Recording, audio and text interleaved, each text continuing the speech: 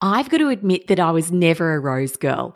And I think there's a bit of that thought process for me that associates roses with tradition and a more classic floral style. And I just never really loved them. I mean, never really loved them.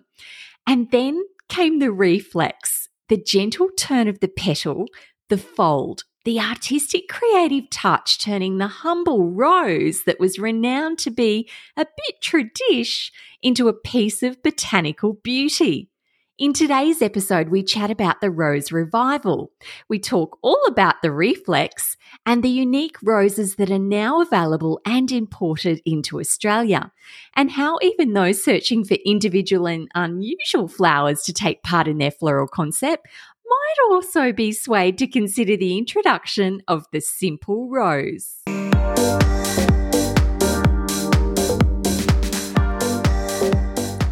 Hi, I'm Terry Ann, the Floral Director of Mondo Floral Designs. We manage hundreds of wedding floral concepts each year. I've taken the creative floral charge for over 4,000 weddings, designed flowers for many high-profile couples and a celebrity or two, and guided thousands of couples through their flower journey. So I know that rabbit hole of bloom chaos is real. But here's the thing.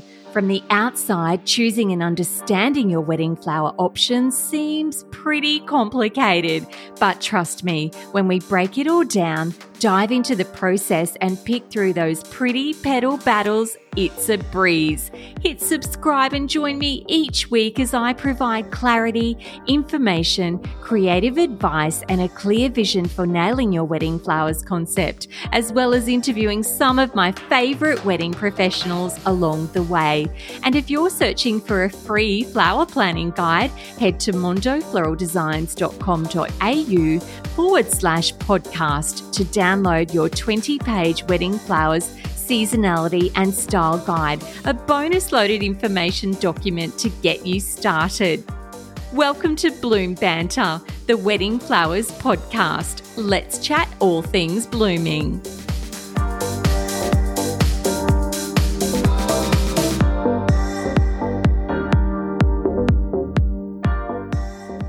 I remember when I started out as a junior floral designer in Brisbane, how I avoided roses in my design work like they had the plague.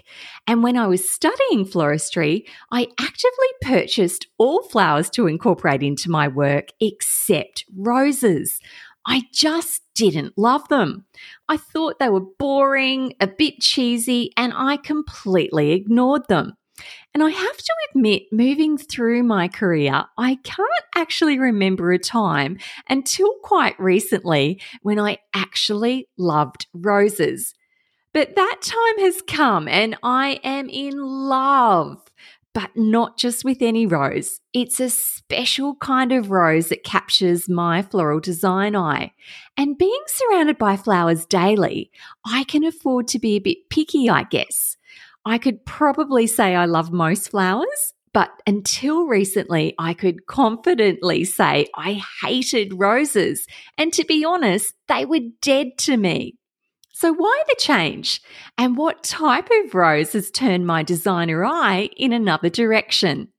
Well, for me, it's a certain style of rose that has the capacity to allow a designer to reflex the petals.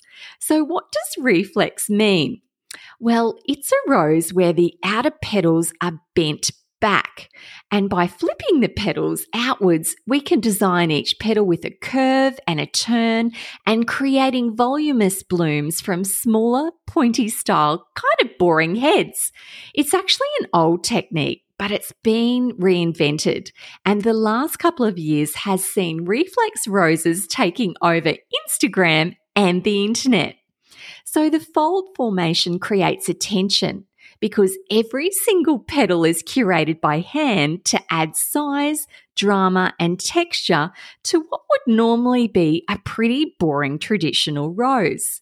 So how do we actually do it? The reflex of the petal, that is. Well, the roses need to be well hydrated and the heads need to be strong, the petals need to be fluid and at their best, and the rose can't be too tight. But to begin with, we gently blow into the flower head, and that forces any moisture or water away from the petals. We then remove the exterior guard petals, and then we begin with the most outer of the petals to start the fold. So with our thumb and pointer finger, we delicately flip the petal back, massaging the petal and folding in lightly to then create a curl. It's absolutely beautiful. So yes, each single petal is handled and flipped back when we create our floral work. So when you're dealing with a concept with hundreds and hundreds of roses, that's a big job, but it's pretty important, and it's a huge part of the revival of the rose and transforms that little rose into a multi-layered dream bloom. We move around the head of the rose bloom and we do a few rows of the fold, and then we stop. It's an amazing sight, and I can tell you it will make you fall in love with the rose all over again. You can also use this technique on tulips and lotus flowers. Not all roses will reflex successfully, but many will. And we typically use this technique on all roses we get now, and it takes up a major part of our design brief. A reflexed rose will make an impact and provide size and stature to a bouquet, tablescape, or an installation in a way that flowers never provided before. Now, we always try to source our flowers from Australia when we can, and we mainly use Australian-grown flowers within our design work. But certain flowers and many in vogue blooms are just not grown in Australia, and we find now that a percentage of our designs do include imported blooms. Roses in particular are grown widely and specifically for wedding work in Ecuador, and South America in particular produces a large percentage of the world's roses. Ecuador is the third largest flower exporter in the world, with roses dominating nearly 3/4 of their bloom trade. So why is a rose from Ecuador better than a rose grown in Australia? And why are the leading floral designers and most wedding and event florists choosing the Ecuador rose? Well, there's quite a few reasons, and I'll take the opportunity to break them all down for you. Ecuador is located on the equator and provides a rose farm with approximately 13 hours a day of sunlight, and that's perfect for growing and producing top quality roses. Ecuadorian roses are actually renowned for their size, and they're very long in stem length, and the duration of vase life far extended in comparison to other roses.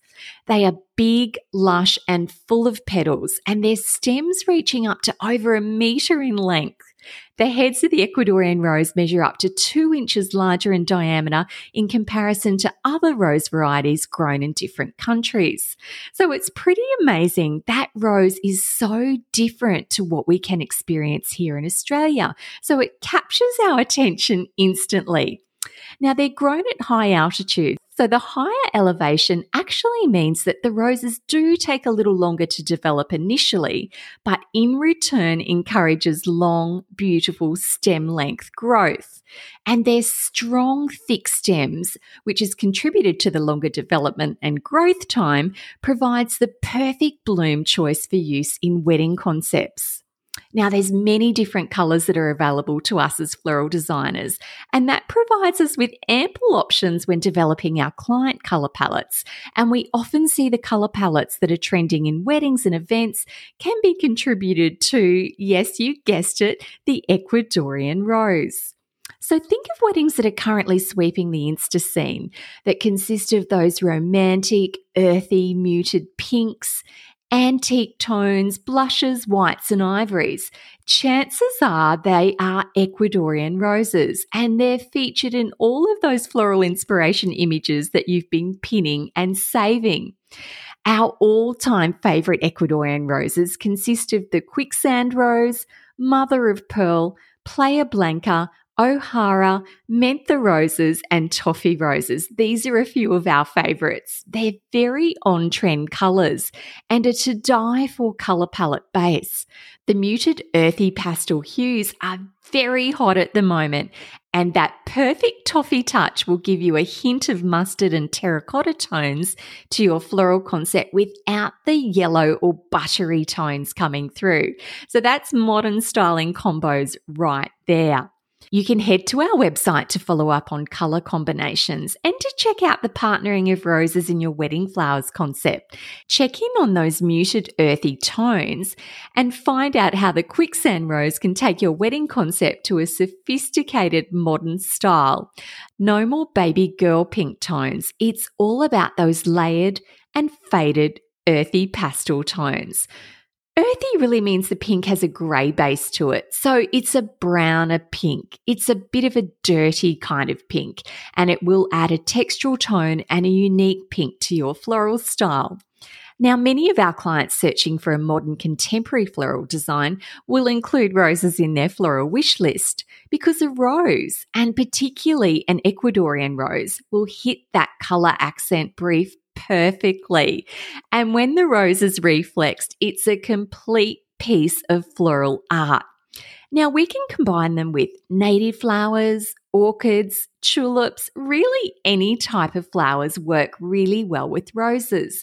And in terms of styles, rustic-inspired floral concepts, architectural floral designs, and any style or floral combination will work.